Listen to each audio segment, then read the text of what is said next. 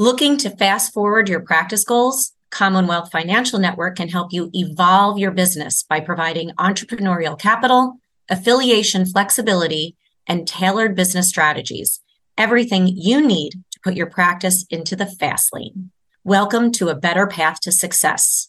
Welcome to Commonwealth.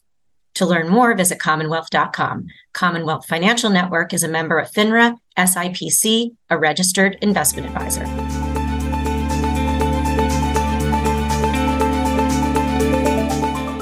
Hi, I'm Suzanne Syracuse. Welcome to my podcast, Focused on the Future, Keys to Building a Profitable, Sustainable, and Impactful Business. And I am excited to be partnering with wealthmanagement.com on this. This series will focus on what firms need to embrace to ensure their growth and success for the future. And you'll hear from industry leaders and advisors on what is working for them. The content is directed at firms that are already successful and looking to stay that way, and also for those who are focused on taking their firms to that next level. I have a great lineup of guests in store, and today I'm talking with Luis Rosa.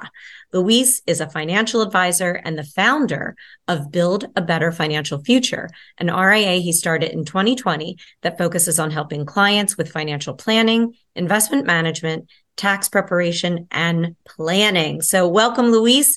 Thank you so much for being here today, and I'm really looking forward to talking with you.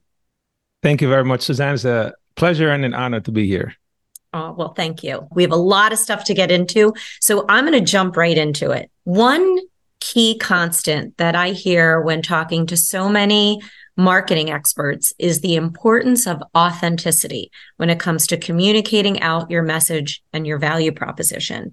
And I love how personal and casual, in a good way, your About Us section on your website is. You tell your personal story and why you became a planner. So can you share that story with us today? And how has that super authentic way you communicate what you and your firm can do for people translated into real business?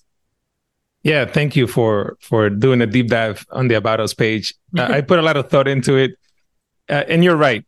A lot of people, usually when they're going to work with an advisor, they want to work with someone that they like and trust, but also, more importantly, I think someone that makes them feel comfortable, because a lot of the times they're going to be divulging stuff that they probably haven't even told, maybe even their therapist or their significant other or spouse, right? So you want to feel comfortable as a client to be able to be your authentic self. So if I, as the advisor, portray myself like, hey, I've made mistakes too. You know, one of the things I mentioned on my website is how I got into credit card debt in college because I didn't know any better. I went to buy books and the applications were there. And it was like, hey, here's your free t-shirt and a credit card application, right? So I talk about those things because I want people to know, hey, it's okay if you're not where you want to be. That's the entire point of being here. And I want you to not feel like you need to have all the answers, or that you made a mistake, or that you're dumb for some reason, or that you didn't make smart choices.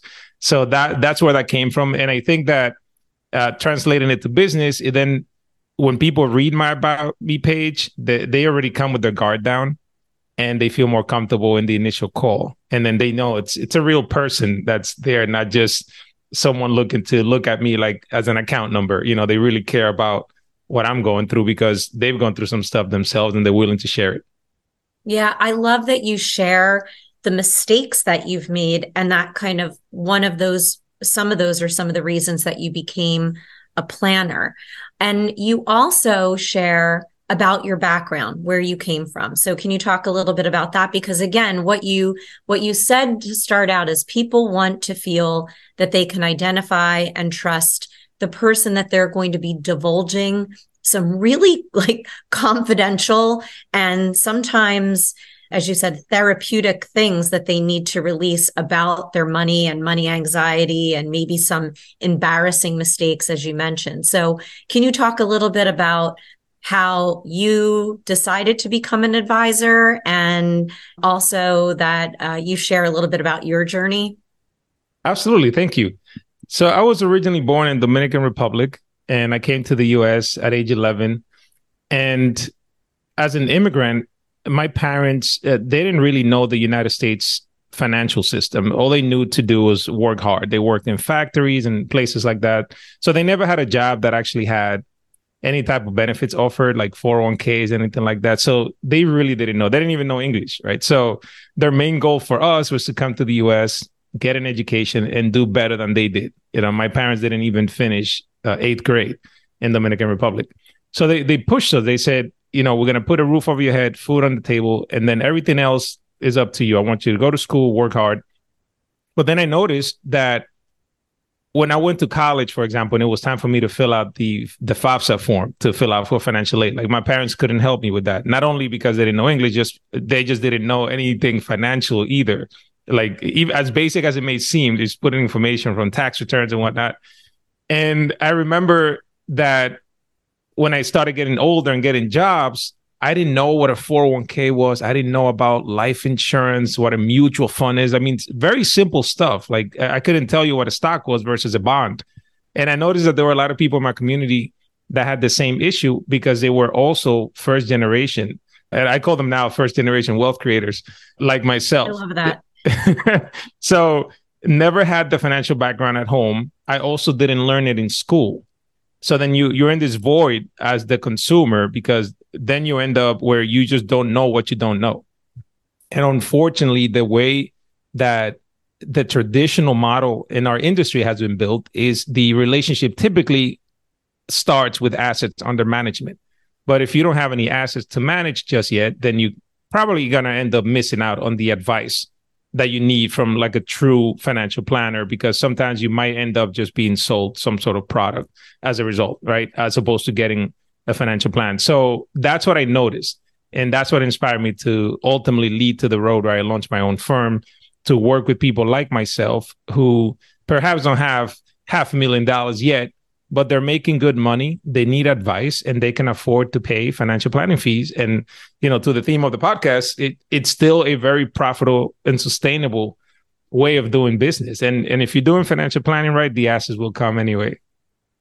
I love that. And we've talked about this a couple times on this episode, is just the different models, the different pricing models, and how the irony is that sometimes the people that need financial advice the most are the ones that don't have access to it. And the only way to change that is to change up some of the traditional ways of thinking of assets under management. Even if you have some clients that are operating with an assets under management pricing model versus a financial planning fees, something like that. If you truly want to make a difference in someone's life, it's providing this advice that is so valuable to people that really, really need it. So I love that your whole business is built on that. It's pretty impressive, Luis. Thank you. And, don't get me wrong, I love AUM too. So it's not like I'm against it. Well, yeah, you have to make a living, right? Yeah. But there's also, again, this theme that keeps resonating and keeps coming up in all of these episodes, which is making a difference, leaving an impact, doing something for the greater good. And I'm very proud that is a theme that keeps coming up on the guests that I have. So again, thank you for sharing a little bit about your story. And also, I think it'll inspire others that are looking to either get into this industry or think about how they change their model to serve their communities. So speaking of that, right, as investor demographics are changing in this country pretty rapidly, right? What advice do you have for other advisors on how to capture their interest and loyalty as clients? Because it is different. It is changing. So what are you doing at your firm, and what are you seeing that, the client of the future is going to want from an advisor? Yeah, that is a great point, because we've seen a lot of changes, especially with technology. And, some people were worried, like when the robo advisors first came out, now we have artificial intelligence, right? I mean, there's so much information out there. I feel like if a client wants to invest their money, they can do so very quickly and easily online, right? And get a model portfolio built probably within seconds, right? So I think we have to lead with financial planning first and not put ourselves out there, which is something I realized a couple of years ago, where I didn't want my value proposition to be directly tied to a return on an investment, because obviously we're going to do risk tolerance, et cetera, and put the client in a proper portfolio, but ultimately we can't control the outcome of that, right? So I thought to myself, why am I selling myself that way? Like, oh, I can invest your money for you. And now I take the focus away from investment management. That's just one of the things that I offer as part of the overall financial planning.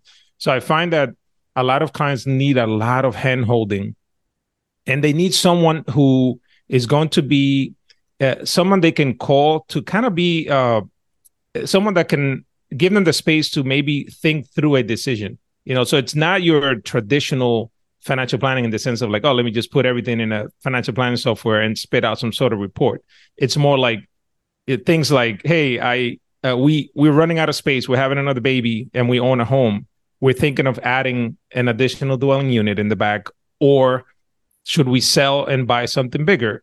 Can you help us with that? Right. And these are the kinds of the questions that I get all the time. And then we have to run numbers and see what it would look like to refinance versus sell and buy a new house. Right.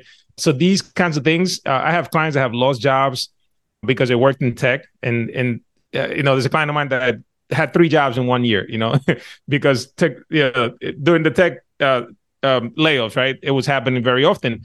And then you have to walk to the client with all those things, right? So it's not about, invest your money in a 401k or an HSA. This real life decision. Hey, what do I do now? I'm getting 4 months of severance and so on, right? And you got to help them with all these different things. So I think the client of the future wants some hand holding, someone they can use as someone that can just help them walk through decisions, and then obviously you'll do the other traditional financial planning along with that. Yeah, I couldn't agree more. And I think like more and more advisors are starting to realize that, the investment management piece is the commodity, and everything else is the actual major value that you can provide. And I think even too with couples, they sometimes want a third party to help them assess a situation, right? So really, you mentioned therapist in the beginning, but really being that like financial therapist at times as well, right? Yeah, there's a behavioral component, and I'm glad that the CFP board has added that to the curriculum. Whether we like it or not, yeah, sometimes we are going to wear that hat as an advisor. And I'm glad you bring that up because I do get a lot of couples that sometimes are not on the same page.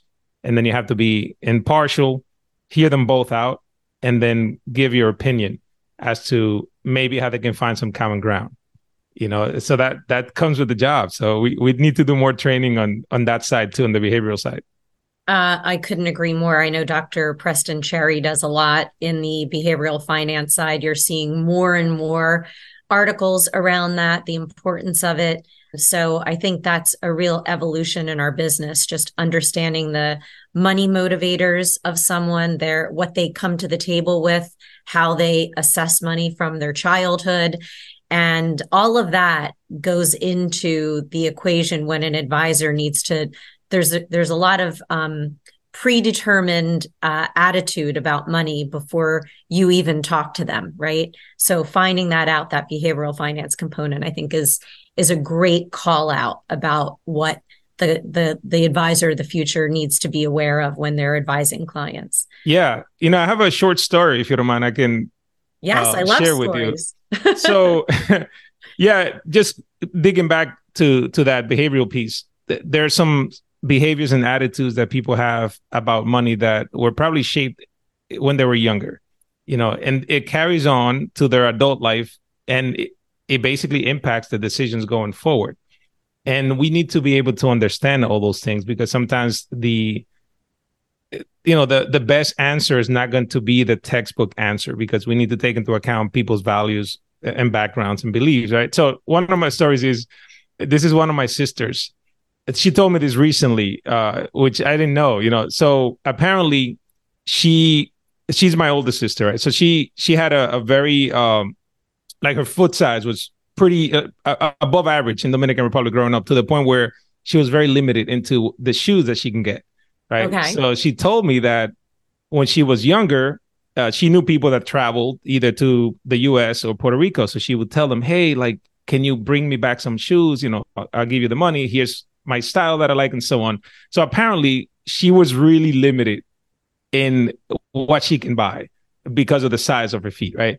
So she's like, today she still hasn't been able to like shake the feeling of I need to buy shoes. And you know, so like it carries with her where she just has like all these shoes that she knows she doesn't need, but it makes her feel good that here in the US she could just go and buy her size, right? And you know, to me that was just so interesting because there's so many things like that, very little things they just carry that impacts decisions, you know. And sometimes people might be like, hey, why are you buying all these shoes? You know, so as a financial advisor, I might be like, you got to stop buying shoes, right? Because that's the initial textbook reaction, but then you need to take that into account and see where that came from first, right? In order to then help change the behavior. Like, hey, you're okay. You're here now. You know, you have enough reserves. You don't need to have 100 pair of shoes. Exactly. No, I mean, that's actually like a kind of a funny example, but that is so true. And I know even with my husband and I, when we met with our advisor, she uncovered things about his childhood around money and uncovered things about mine as well that I would not have probably known if she didn't ask those questions. So I think that's a really, really important piece. I love that. And I have clients that have gone through similar situations and they both react differently to it. So one would be like growing up, I didn't have much. So now that I do work and have enough, I don't want to go without. And that translates into buying the latest car, the latest iPhone, the bigger house all the time, right? And sometimes living paycheck to paycheck as a result, because they're like, I don't want to live how I lived when I was younger.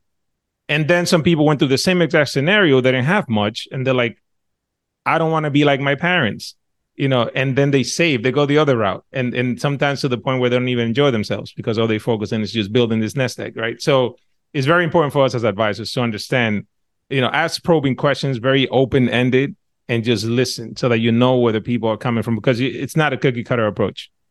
Yep. Couldn't agree more. Such an important piece for the advisors, not just in the future, but now, right? To really have that sustainable business. So, you know, one thing that I talk a lot about on this podcast are like programs and initiatives that really work in attracting more talent into the profession, especially diverse talent. And establishing internships at your firm are one of those ways to do that. But you went a step further. You co-founded the BLX internship program. So I'd love for you to tell our audience a little bit about that, and also discuss a little bit about the results that you're having from that program. Yeah, so it started in 2020. It was four of us, Sean Tedlaska, Emily Mouse Mattingly, Chloe Moore, and myself. So all of us at the time were all fee-only advisors, all XYPN members at the time, and NAPFA members and firm owners. And, you know, in 2020, after the murder of George Floyd, there was a lot of attention from people and companies they just wanted to help, right? There was a lot of movement in that direction. So we wanted to figure out a way that we can help people get in the industry. And what we did was initially we thought, hey, why don't we just each take on an intern and then reach out to our colleagues and see if they want to take on an intern, you know. And we had no experience with an internship program before or anything. So it started just grassroots, right? And then eventually we ended up making the program a 501c3 organization, and it became an entire thing now. So we have an internal team that actually does the matching. So when interns apply and firms apply, this team, it's Suzanne Lawrence of Advisor Business Solutions. She basically, they take all the resumes, they interview every single candidate, they interview every firm to see what the firms are looking for. And it's a very robust matching program internally. So ultimately, with the goal of placing every intern that applies, which we haven't been able to do because it's just overwhelmingly amount of interest, not as many firms, something that we're hoping to change in the future. Wait, but so just pause there for 1 second. So you're saying that there are more Black interns that are looking for placement, internships into, and it's only fee-only financial planning firms, and there's not enough firms that have internships available? That is correct. That's been our experience. It's been 3 years now. So our last cohort, we had over 200 applicants. Usually, I would say about a third of those are definitely like great candidates that meet all the criteria that a firm will be looking for. Yeah, most of the time we do not have enough firms. Some firms have hired their intern from the past year, so they don't participate the next year because it might be smaller and they already met their hiring requirements. But one of the things that we actually changed this year is we're broadening it up to go beyond fee only, because ultimately we decided, hey, we want to bring in more people, have more opportunities in the industry. Not everyone's fee only. Just because you're not fee only doesn't mean you're a bad advisor, right? So Right. there's great planners out there that happen to be hybrid, or they sell insurance or annuities or whatever. So we decided to expand the program this year to financial planning focused firms, not regardless of their fee model, right? So we're hoping that opens up the door to a lot more firms participating, because we just have such an overwhelmingly large amount of applicants compared to the amount of people that get placed. Okay, so hopefully this podcast, between me sharing, you sharing, yes, wealthmanagement.com sharing, Commonwealth, who's the sponsor, sharing, we hopefully will get the word out, because it's almost crazy to think like so many firms I know are desperate to find talented people to come work with them, and yet you've got a backlog of people looking for the opportunities. So we need to make that connection. Yeah, I would love that. We hear it very often that firms don't know where to get talent. But now we're like, hey, here's the pipeline for you, So the words, we invented a word, we called it Blatin X. So it was like Black and Latinx together. And then we just shortened it and made it just VLX internship program. So I wanted to tell you a little bit of the criteria for both firms and students or career changes. So if you are a firm looking to hire an intern, initially was fee-only firms. Now it's just financial planning focused firm. We ask that you pay the intern a minimum of $20 per hour for at least 15 hours a week for a period of 8 to 12 weeks during the summer. Mm-hmm. And then also that they're not all administrative, so that they get exposure to actual financial planning, so they can sit in on client meetings, maybe take notes and work on the back end with the advisor, so that they're not just doing like, we don't want people to go into the industry and like cold call and start selling products, right? Only, right? So we wanted to get true exposure to financial planning. And then on the intern side, we try to make it so that it's not a huge barrier to entry, right? So we ask that if you're a student, you have to have a 3.0 GPA, and you have to identify as Black or Latinx and have a genuine interest in financial planning. So it doesn't necessarily mean you have to have a CFP certificate or have gone through the training, but at least show that you are interested in the industry one way or another. And that could be demonstrated in various ways, like even having listened to podcasts or done another internship in the past or anything like that, but most of the time, a lot of the students are already coming through some sort of program that is a CFP board program, or they have a relevant background in some way. Okay. And then we also open it up to career changes. We found that this has been an untapped resource that firms can use. A lot of people have a lot of transferable skills, but they may not necessarily have the traditional criteria to meet an entry-level position. So I always tell firms, like, you can teach someone the tech, right? Like, it's, if they already work for 10 years in somewhere else and they have all these skills that they can bring to your firm, we highly recommend that you consider that. And one of the greatest feedbacks we've gotten are people that came from other industries that have gotten hired. So it's a really untapped resource that we like to make firms aware of as well. Yeah, I think that, again, just there are these resources between your internship program. I had Hannah Moore on talking about the externship. She's got a significant amount of career changers. I was on a call yesterday. In fact, I'm going to have this guy on the podcast in a few episodes from now. He's, I guess, out of college, about 3 years, Black gentleman from Michigan. He just received a scholarship to get his CFP. He was working at a bank in the wealth management area, didn't have a great experience, quite frankly, and is now an insurance adjuster and is desperate to come work and be mentored by a financial planning firm.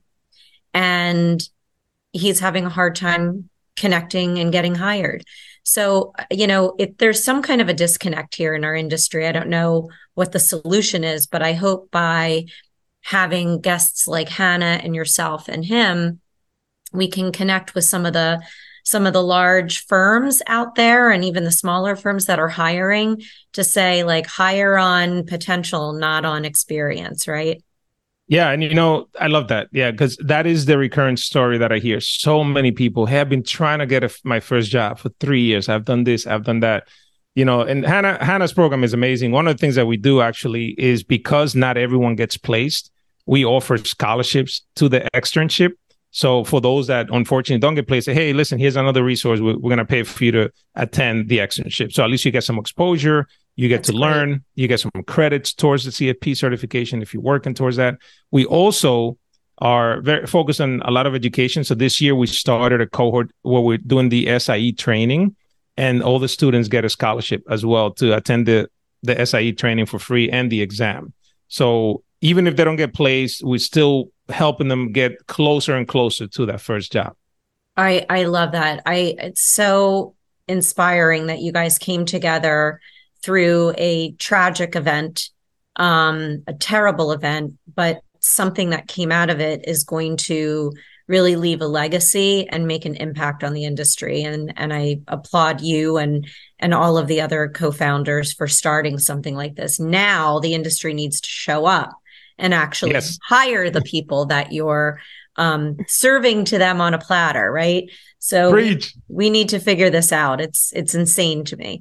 What are the interns that are part of your program? What are they looking for in an employer? Like, do they give you any idea of what they want? I mean, I mentioned this gentleman that I talked to yesterday. When I asked him, he said, I just want someone to teach me. I want somebody to take me under their wing. I just want to learn. That like broke my heart. I was like, my gosh, versus I want, work from home. I want, a mobile phone. I want this. Like, this guy just wanted someone to take an interest in him. That was it.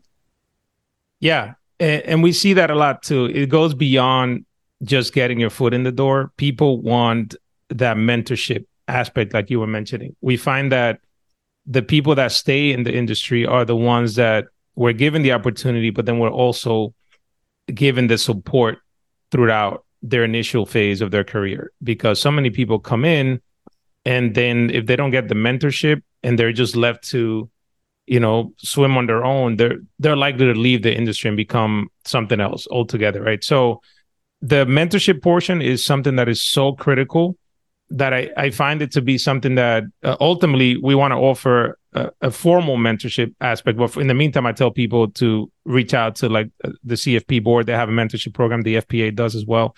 And take advantage of that, because there's a lot of people that still want to volunteer their time as advisors to give back. So even if they're not your employer per se, there are still advisors out there that want to give back and mentor someone. And I find that that's what really people are looking for, is that support so that they can learn. Yeah, one resource that maybe we can create a link for this episode. I work with the Financial Alliance for Racial Equity, where it's a consortium of firms led by Nationwide and others that are putting together best practices around internships, creating an internship and creating mentorship programs. And they're doing these mentorship circles.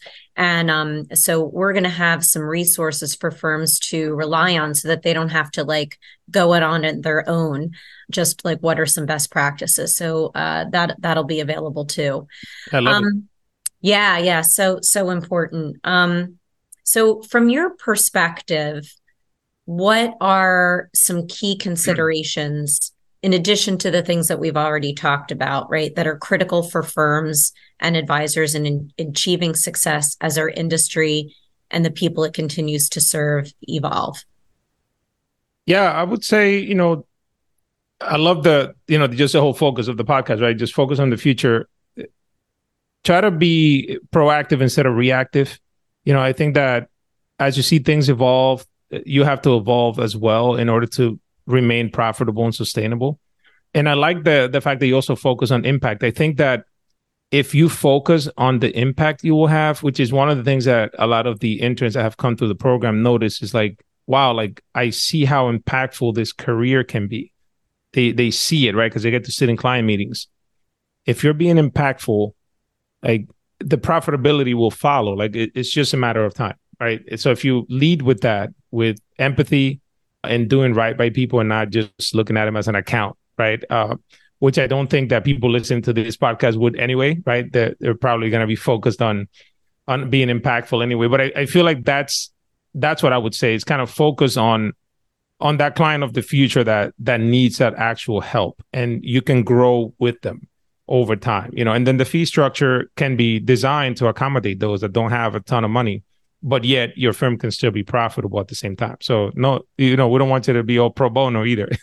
Yeah, exactly. I mean, you're seeing more and more of the reasons that people come into this profession, the reasons they stay is really about leaving an impact, giving back to their community, making a difference in people's lives. That it's really like a major shift over the last 20 years about why you come into this industry as from a profession standpoint. It's really lovely. And I feel like that story needs to be told more. Definitely. When I get a prospect, I have a questionnaire on my website that they fill out very brief so that I have a little background as to who they are before we speak. And nobody ever asks for a comprehensive financial plan, or they don't reach out for like, oh, I want you to, optimize my portfolio or whatever. Like, so there's usually a reason they're searching for an advisor, and it goes beyond investment management. And I think that's going to be the key for the future is being the human advisor first, and then serving those clients with that in mind, just that empathy, open-mindedness, and you'll have impact. And then everything else, you just continue to come, right? The profitability, the assets. Yeah, I think just making that part of your overall business strategy, value proposition, I think that's the sustainable part. Like that's what's going to make your business last and be future proof. Yeah. And one thing I'm also a big believer of, and this has been years in the making for me, but is doing something very specific for a very specific group of people. I think that is very important. You can still thrive as a generalist in this business. But if you look at other industries like doctors and lawyers, right, most of them have something that they focus on specifically, right? You don't have a general lawyer, even though you do have primary care physicians, but for the most part, they're specialists. And I think that's where our industry is headed. And I think that it's a beautiful thing because you no longer need to do everything for everyone. And I think you'll probably be better focused in your business, get better at it if you just do that one thing for a very specific group of people, whatever that is. So in my case, right, I identify with first generation wealth creators. So I'm going to work with people like myself who are the first ones in their families to graduate college and start making money, right? And I know what they're going through, right? So yours could be something else, but I think that is key for me. That's the advice I would give other advisors to kind of figure out whatever that focus will be in their practices. What an important point. I couldn't agree more. In fact, I had Mark Tibersion on a few episodes ago, and he wrote in his book, Practice Made Perfect, niche practices tend to grow 3 times faster than generalists. And it's true. It's also much easier to market when you have a very specific niche, whether it's a skill set or whether it's a particular area of the investor population that you have a passion for serving or you have a specialty in. I think that's great advice. Like, wonderful. So I can't believe it, but we are at our last question here. This time has just flown by. And I always ask the same last question to every guest. So with the title and the theme of the podcast, Focused on the Future, Keys to Building a Profitable, Sustainable, and Impactful Business in mind, what is your last line? What key takeaway do you want to leave our audience with? Yeah, this is something I've been thinking about for myself, is thinking about what do you want your business to be like, basically in terms of impact and also in terms of your lifestyle too. in my case, I'm a solopreneur, but a lot of the times, you think about how, because I'm a solopreneur, I wear so many hats, right? And I'm basically the bookkeeper and the compliance officer, right? The marketer. So I ask advisors to kind of think about what it is that they want their business to provide, because then you can work backwards from there and say, okay, here's where I see myself in 10 years, right? What do you do with a smile in your face? What are you doing with a smile in your face 5 years from now? And focus on doing more of that today. What a great last line, and just very introspective, and taking the time to sit back and really think about what matters to you. So I absolutely love that. I think that's great advice and a great last line. Thank you so much for being my guest today. You are such a fantastic role model and are really doing important things for the future of our profession. So thank you for all you're doing and all the great advice that you shared with us today. I'm Suzanne Syracuse. Thanks for listening, and I hope this episode leaves you feeling even more excited to be focused on the future.